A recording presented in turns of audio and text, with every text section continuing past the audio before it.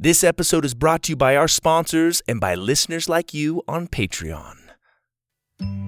Bombas' vision is simple.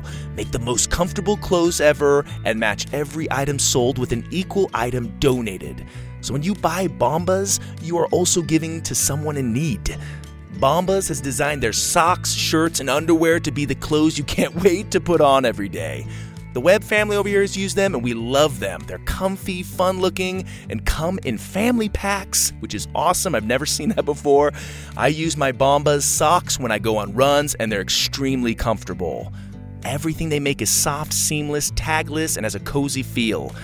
And the Bombas t-shirts are made with thoughtful design features like invisible seams, soft fabrics, and perfect waist so they hang just right. And did you know that socks, underwear, and t-shirts are the 3 most requested clothing items at homeless shelters? That's why Bombas donates 1 for every item you buy. So far, Bombas customers like you have helped donate over 50 million items of essential clothing. Go to bombas.com/Purple Rocket and get 20% off your first purchase. That's bombas.com/Purple Rocket for 20% off. Bombas.com/Purple Rocket. Parents, school's out, summer's here, and the kids are back at home with a lot of free time. Go wild with wonder this summer without school.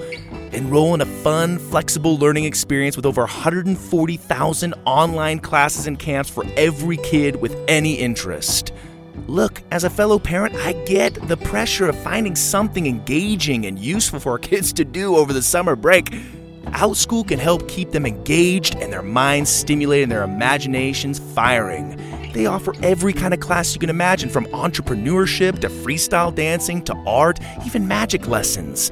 There's something for kids of all ages, grades, and interests. We homeschool in the Webb house, and we plan to get Aurora and Cohen signed up with some OutSchool activities to keep them engaged in a fun way and help them explore their talents and maybe discover some new ones. OutSchool will have your kids loving to learn and having fun doing it. Head over to outschool.com/Purple Rocket and use code Purple Rocket to learn all about OutSchool's summer programs and save $15 on your child's first class. That's outschool.com/Purple Rocket to save $15 on your child's first class. Outschool.com/Purple Rocket, code Purple Rocket. And don't forget, parents, supporting our sponsors is a great way to support this podcast. And now, back to our show. The Purple Rocket Podcast presents Winglings Under the Willow Tree.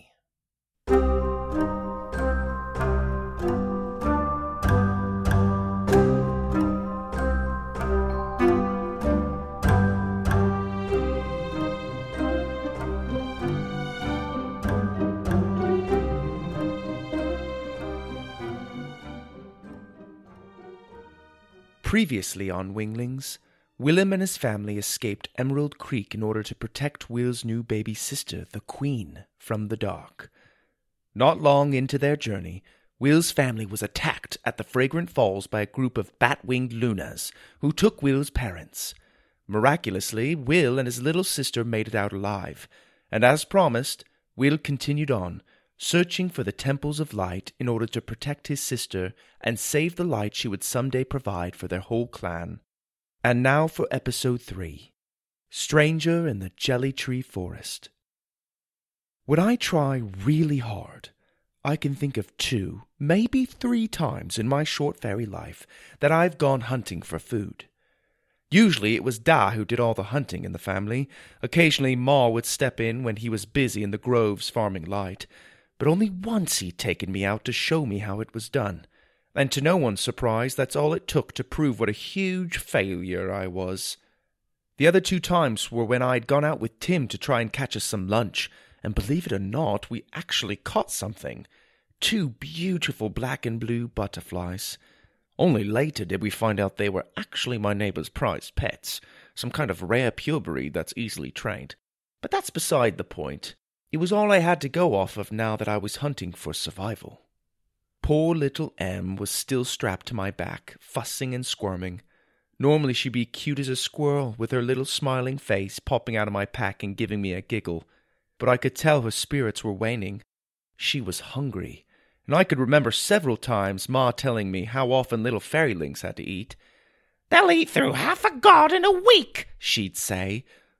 Out here, however, we'd be lucky to find half a vegetable. "Oh, shh, shh." I hushed her cries and set her down in the soft grass. Then I pulled out my blowpipe and looked out over the rolling hills.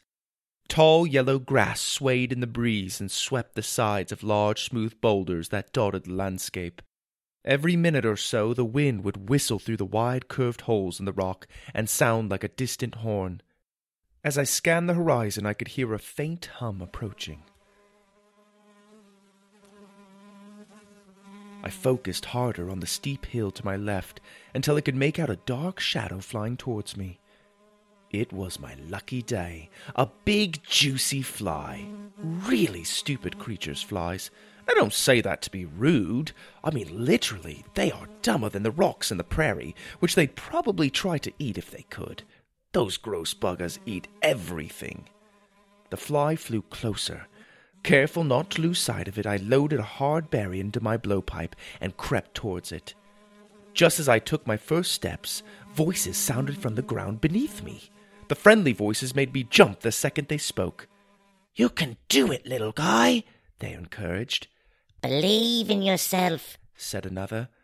The bottom of my feet tickled. What in the pixie high heavens? It was coming from the grass. Each blade was showering me with words of encouragement. "Don't worry, your wings aren't too small," said the grass.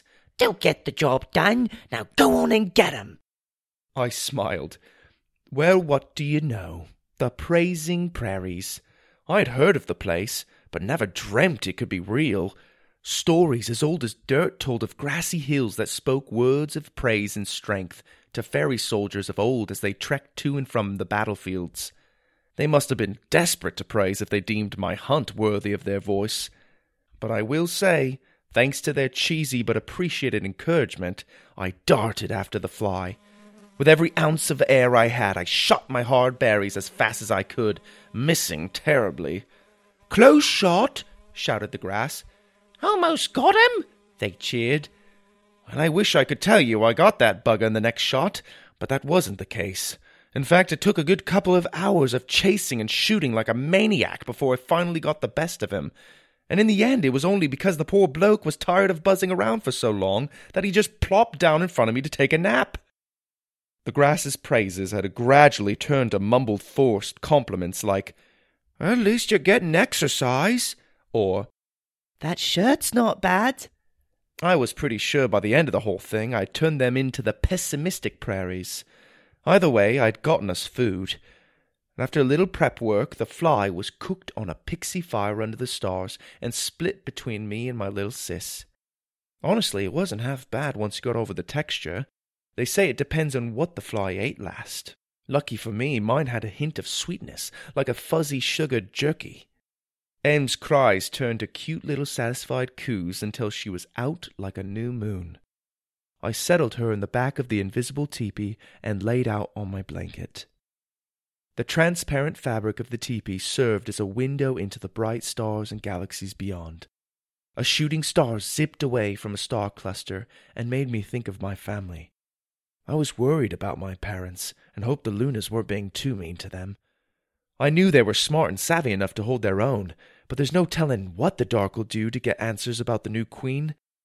I looked around at the old family tent and sighed. Without Ma and Dad, the teepee felt cold and empty. I prayed to Mother Moon that Tim would find them all right and bring them to safety. Hopefully they'd meet us at the temples. "I'm gonna get you there," I said to Em, stroking her sleeping face, "even if it means we live off flies for the rest of our days." I looked up at Mother Moon. "Mother Moon, protect her," I prayed. "Shield her from any beasts that follow and from my own clumsiness. Oh, Moon, I haven't got a clue where to go next. Without Dad, I'm lost. I don't even know if the temples exist. Please, please show us the way." The moon's craters and shadows faded into a pleasant face. "Your sister will be protected, Will," said Mother Moon in her usual soft tone. You have been valiant in your efforts.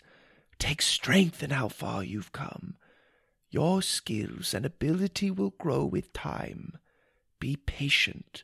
Between the two largest boulders and into the jelly tree forest you must go. There you will find a stranger who will show you the way." A stranger? I wondered. But before I could ask her more, her face disappeared back into the craters, and I was left alone to my thoughts. The next morning, as I packed our gear, I looked down at my blowpipe. What was merely a hand-carved toy weeks ago was now a weapon, and our survival might depend on it. I was lucky with the black bees. No doubt Mother Moon having her hand in my shooting, or a boost of pixie from my sis. But I knew that luck wouldn't last long if I expected to protect us all the way to the temples. After all was packed, we set out past the two giant boulders and into the jelly tree forest. Now you should know, as a fairy, there is very little in nature that impresses me. You could say I've about seen it all just tending for the beautiful grounds of the Daffodil Kingdom. But the day I arrived at the jelly tree forest marks the first day that I truly came to appreciate nature's beauty. Forming the first wave of trees were enormous drooping willows that towered over us like massive columns, easily 20 times the size of our willow tree back home. Their long dangling branches swayed above our heads. Below them, moss-covered roots creeped in and out of the dirt, twisting around each other and clinging to rocks like fingers. Then came the most magnificent pine trees I'd ever seen. Their gargantuan hollow trunks had gaping holes in them, and in those big holes grew stunning aspen trees with white trunks and glowing yellow leaves. The beautiful aspen branches poked out of the holes in the pine's trunk. There were a couple of times on the trail that we came across tutti-frutti trees whose branches grew every kind of fruit you could think of. Even their bark was sweet like a burnt fruit cookie. That was usually where we'd stop to take our breaks, and once we'd eaten ourselves silly, we ventured deeper into the forest. The trees' canopies grew denser, blocking much of the sun's light and making the forest floor dark and damp. Normally I'd get scared in such a dark place and simply fly out of the treetops, but then I remembered my dad's warning not to fly and call attention to ourselves, so I resisted. The eeriness, however, didn't last long before I beheld one of the most glorious sights I'd ever seen. The Oaks of Wonder.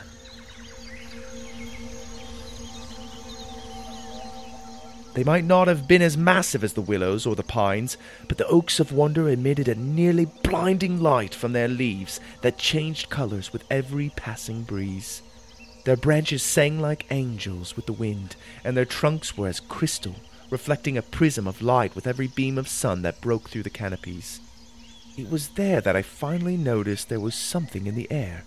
I couldn't see it, but I felt it, like a warm mist that swirled and expanded in its own currents. What is this? I wondered, waving my hand in front of me, and then watching as little sparkles faded into my palm. Em started to glow and laugh. "Now hold on there, little lady," I said, keeping her from falling out of my pack. I pulled her out and set her on my lap. "You like it here, do you?" She laughed, and her emerald eyes twinkled. "It's something else, isn't it?" She cooed back at me. I still don't get why they call it Jelly Tree Forest, though. I haven't seen any jelly on these trees. If I had, we'd eaten gallons of it by now. What do you say we find us some jelly, eh? Em giggled at the word jelly. "You think that's funny, jelly?" "Jelly, jelly, jelly, jelly, jelly, jelly." I tickled her belly and she laughed. I put her back in the pack and walked over to one of the willows.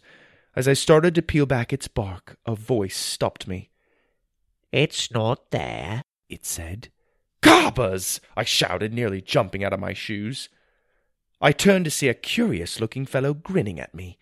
He was short and had big, poofy brown hair covered in moss, a big, bulbous nose, and little mushrooms growing out of his skin. On top of his head there sat a green pointed cap. "You're looking for jelly to fill your belly," he said in a nasally voice. I wasn't sure if the stories were true. Who are you? The man scratched his mushrooms and gave his big nose a flick.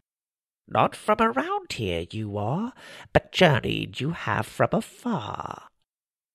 Who are you? I repeated. Gnarls be my name, and to you I ask the same. My name's Wingling, and yes, I am from afar. Knew it I did, not a touch of moss. From the moment ere I saw your face I was at a loss. Why, ask I, be you here, so far from your home you hold so dear? I'm trying to find the, temples of light, and I'm told that a stranger will find me in these forests and show me the way. Gnarls nodded. Yes, yes, stranger you say. It is I you seek, I will show you the way. And with that he waved for me to follow, and to my surprise I did so without question. It wasn't long before we reached a white mushroom house with big red spots on its roof and a smoking chimney. He led me through its little wooden door, and we sat at his table.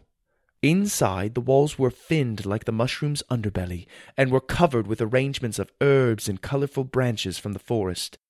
Above his fireplace mantel was a sculpture of an owl made from mossy pine cones. Off to the side, in the corner of the room, there was a chest overflowing with treasure. I tried my best to remember my manners, and not to stare at the bulging display of riches, but it wasn't easy. Gnarls poured me a cup of hot root tea. What think ye of the trees? Have ye seen trees such as these? I took a sip from my hot mug. Never seen anything like 'em. They're remarkable. It's made me see trees in a whole new light. Ah, special and powerful are trees, you see. They give us oxygen and clean air to breathe, and beauty be not their only purpose, for homes they provide for nearly all creatures on the surface, their branches for birds, their wood for beings, and food they provide for all living things. To understand the tree, you must know its parts, to know how it grows, to know how it starts. It begins with a seed, and with water and with sun. Then this seed will sprout and grow until it weighs more than a ton. From the ground it drinks with thirsty roots that stretch up to the trunk that stands straight and absolute. Then out like arms branches stretch and reach. They hold out the beautiful green leaves. Oh, the leaves, how wondrous are these! For they make food for the trees. They take energy from the sun and the water from the ground, and it makes food and oxygen abound. Now see ye, the worth of a tree is priceless for people who really see. I sat there in a stupor, a trance of some sort that kept me stiff in my chair and staring straight ahead. Not even the knock on the door could wake me from my hypnotic daze. Gnarls stood up and shuffled over to answer it. When the door opened, there stood 3 mean-looking turtles. They were the baddest-looking turtles I'd ever seen. Nothing like the mellow, kind floaters back in the Emerald Creek ponds. No, these had scaled faces that frowned and scowled. On their backs, their shells were swirling seashells, and in their fat hands they carried sharp spears. "You called for us?" croaked the oldest. "We saw the green smoke coming from the chimney," said another. Yes, yes, come in, a ferry I've brought you. Where have ye been? "We had to walk around a thick cloud of pixie drifting around your house. Got here as quick as we could." The turtle gave his spear a couple impatient thumps on the floor. Gnarls looked surprised. Cloud of pixies, say ye? Maybe this is no ordinary ferry, he said with a hint of regret. "Nice try. You're not driving up the price again this time, Gnarly. Take your winnings and let us be." Throughout the exchange, the smaller turtle's spear tip kept leaning and poking the other turtle's face, making him twitch. Finally, he'd had enough and swatted the spear away. "Honestly, Burf," he barked, "making me regret giving you that thing. Keep it still or you'll poke my bloomin' eye out."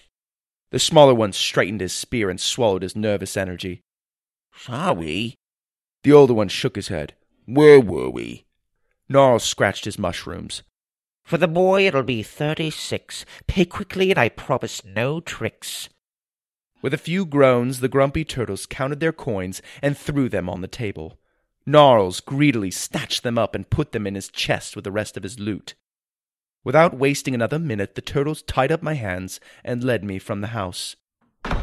When the door closed behind us, I snapped out of my trance. "What? Who are you? Where are you taking me?" I squirmed and tried to break free, but the tall, skinny one pointed his spear at me.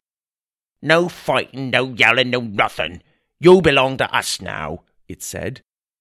"Look, Bokey, this one's wings are intact. We got a good deal," said the smallest one. "Quiet, you two," said the oldest and meanest.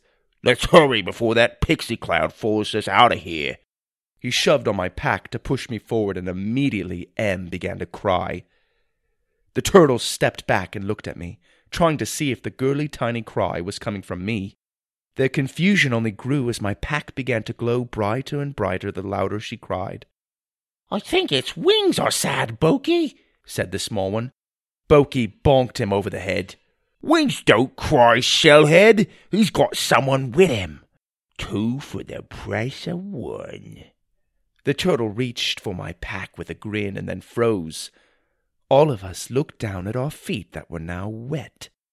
Water trickled slowly over our toes and then gushed harder and higher up our feet. Em's cries grew louder as the water rushed against my legs. Together we looked up to see a wall of water smashing through the trees towards us.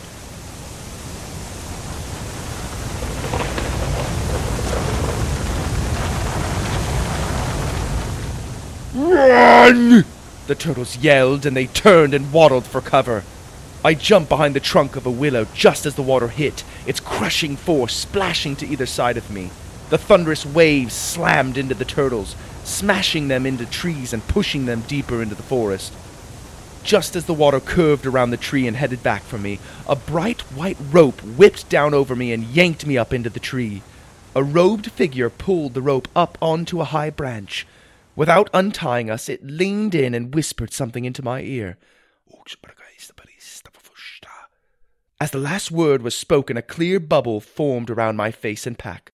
Scared and confused, I watched the robed figure work quickly to position us under a large boat caught in the branches above us.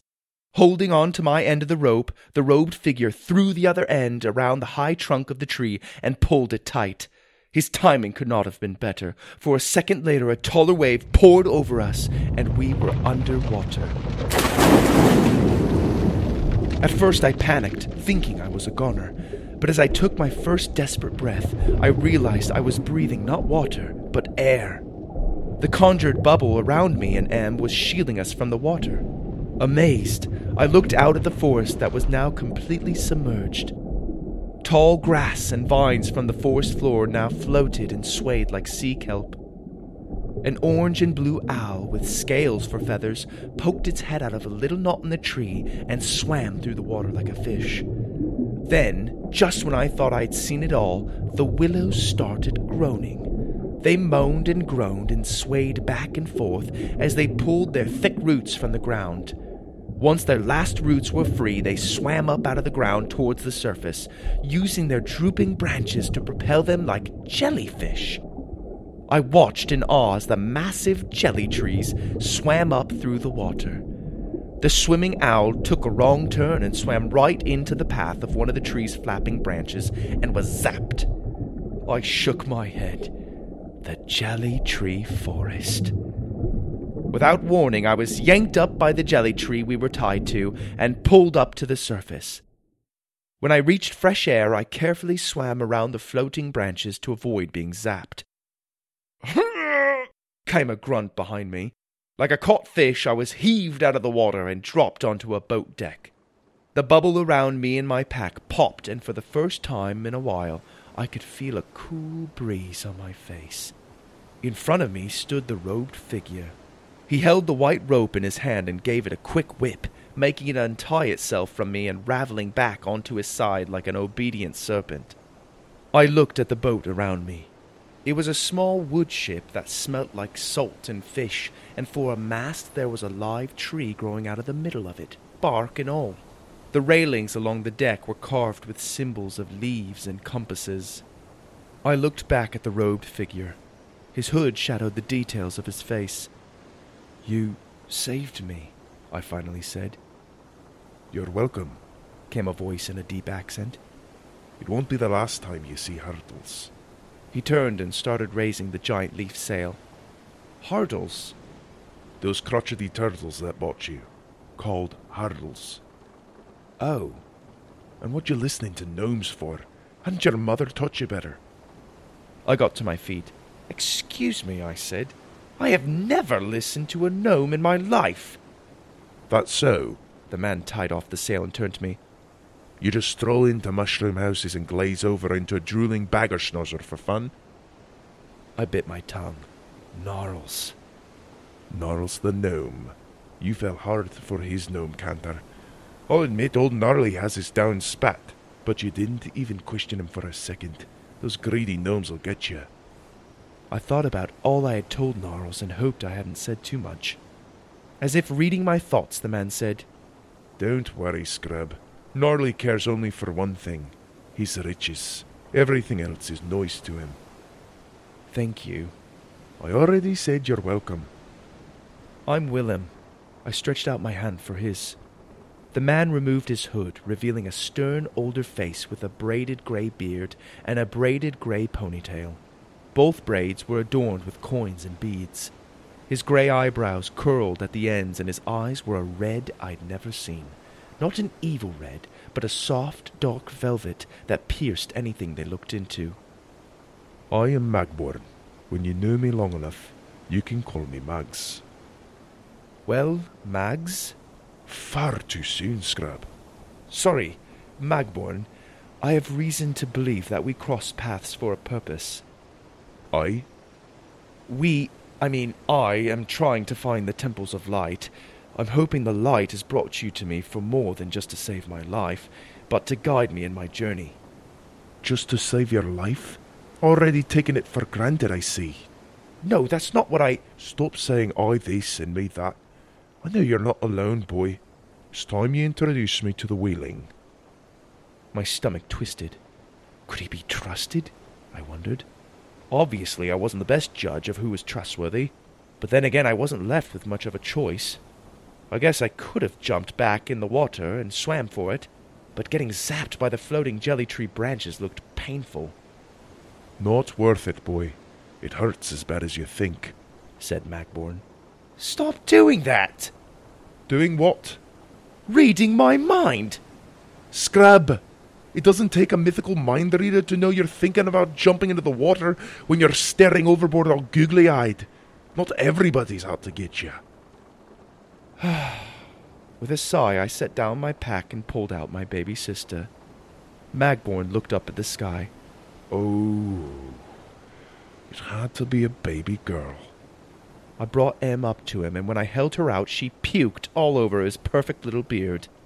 Magborn looked straight ahead as if in a gnome's trance. "Lovely. That her way of saying thank you?"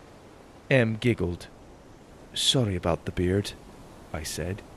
"Sorry isn't good enough, boy. I don't do fairylings." He headed over to a bucket of water and dipped his beard into it.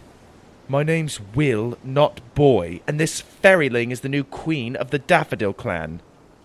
Magborn paused and then turned to me, wringing out his braided beard. "Well, that explains the cloud of pixie following you around, and perhaps the waves summoned by her cries." I looked down at Em. I hadn't even considered the possibility that she had caused the waves. "Aye, the forest floods, but never have I seen it fill with such urgency. She could have gotten you killed, Will." "I doubt it. Her powers are meant to heal and save, not destroy." It depends on how she's taught to use it. Right now, the powers are merely a reflection of her emotions. Don't count on her saving you from danger." He held out his arms at the water around them. "As you can see, she very well may create the danger." "Then will you help us?" "To the Temples of Light? What makes you think they exist?" "The fact that you didn't laugh at my mention of them." Magborn stroked his beard and almost smiled. "You have a keen eye, Will, and I dare say you're braver than you look, but you don't know what you're after." I didn't know whether to take offense to his observation. If we don't make it to the temples, then the dark will reach her and our entire kingdom's light will burn out forever. Magborn thought for a moment and then said, Aye, the temples exist, but I doubt you'll find what you're looking for there. These days they're only ruins, not the sanctuaries they once were. I don't care. Will you take us? I'm going to find them with or without you. Magborn looked at my smiling little sister and sighed. Aye, this is what I get for hunting in the Jelly Tree Forest. A scrub and a burping fairyling. He looked up at the sky. Oh, light. It won't be an easy journey. The dark covers much of the path. He walked over and grabbed the wheel. I can't drag you along to the temples, Will. I looked hopelessly at the deck. Magborn looked back at me. But I can train you, he said, resisting a grin. And with that he turned the wheel toward the setting sun.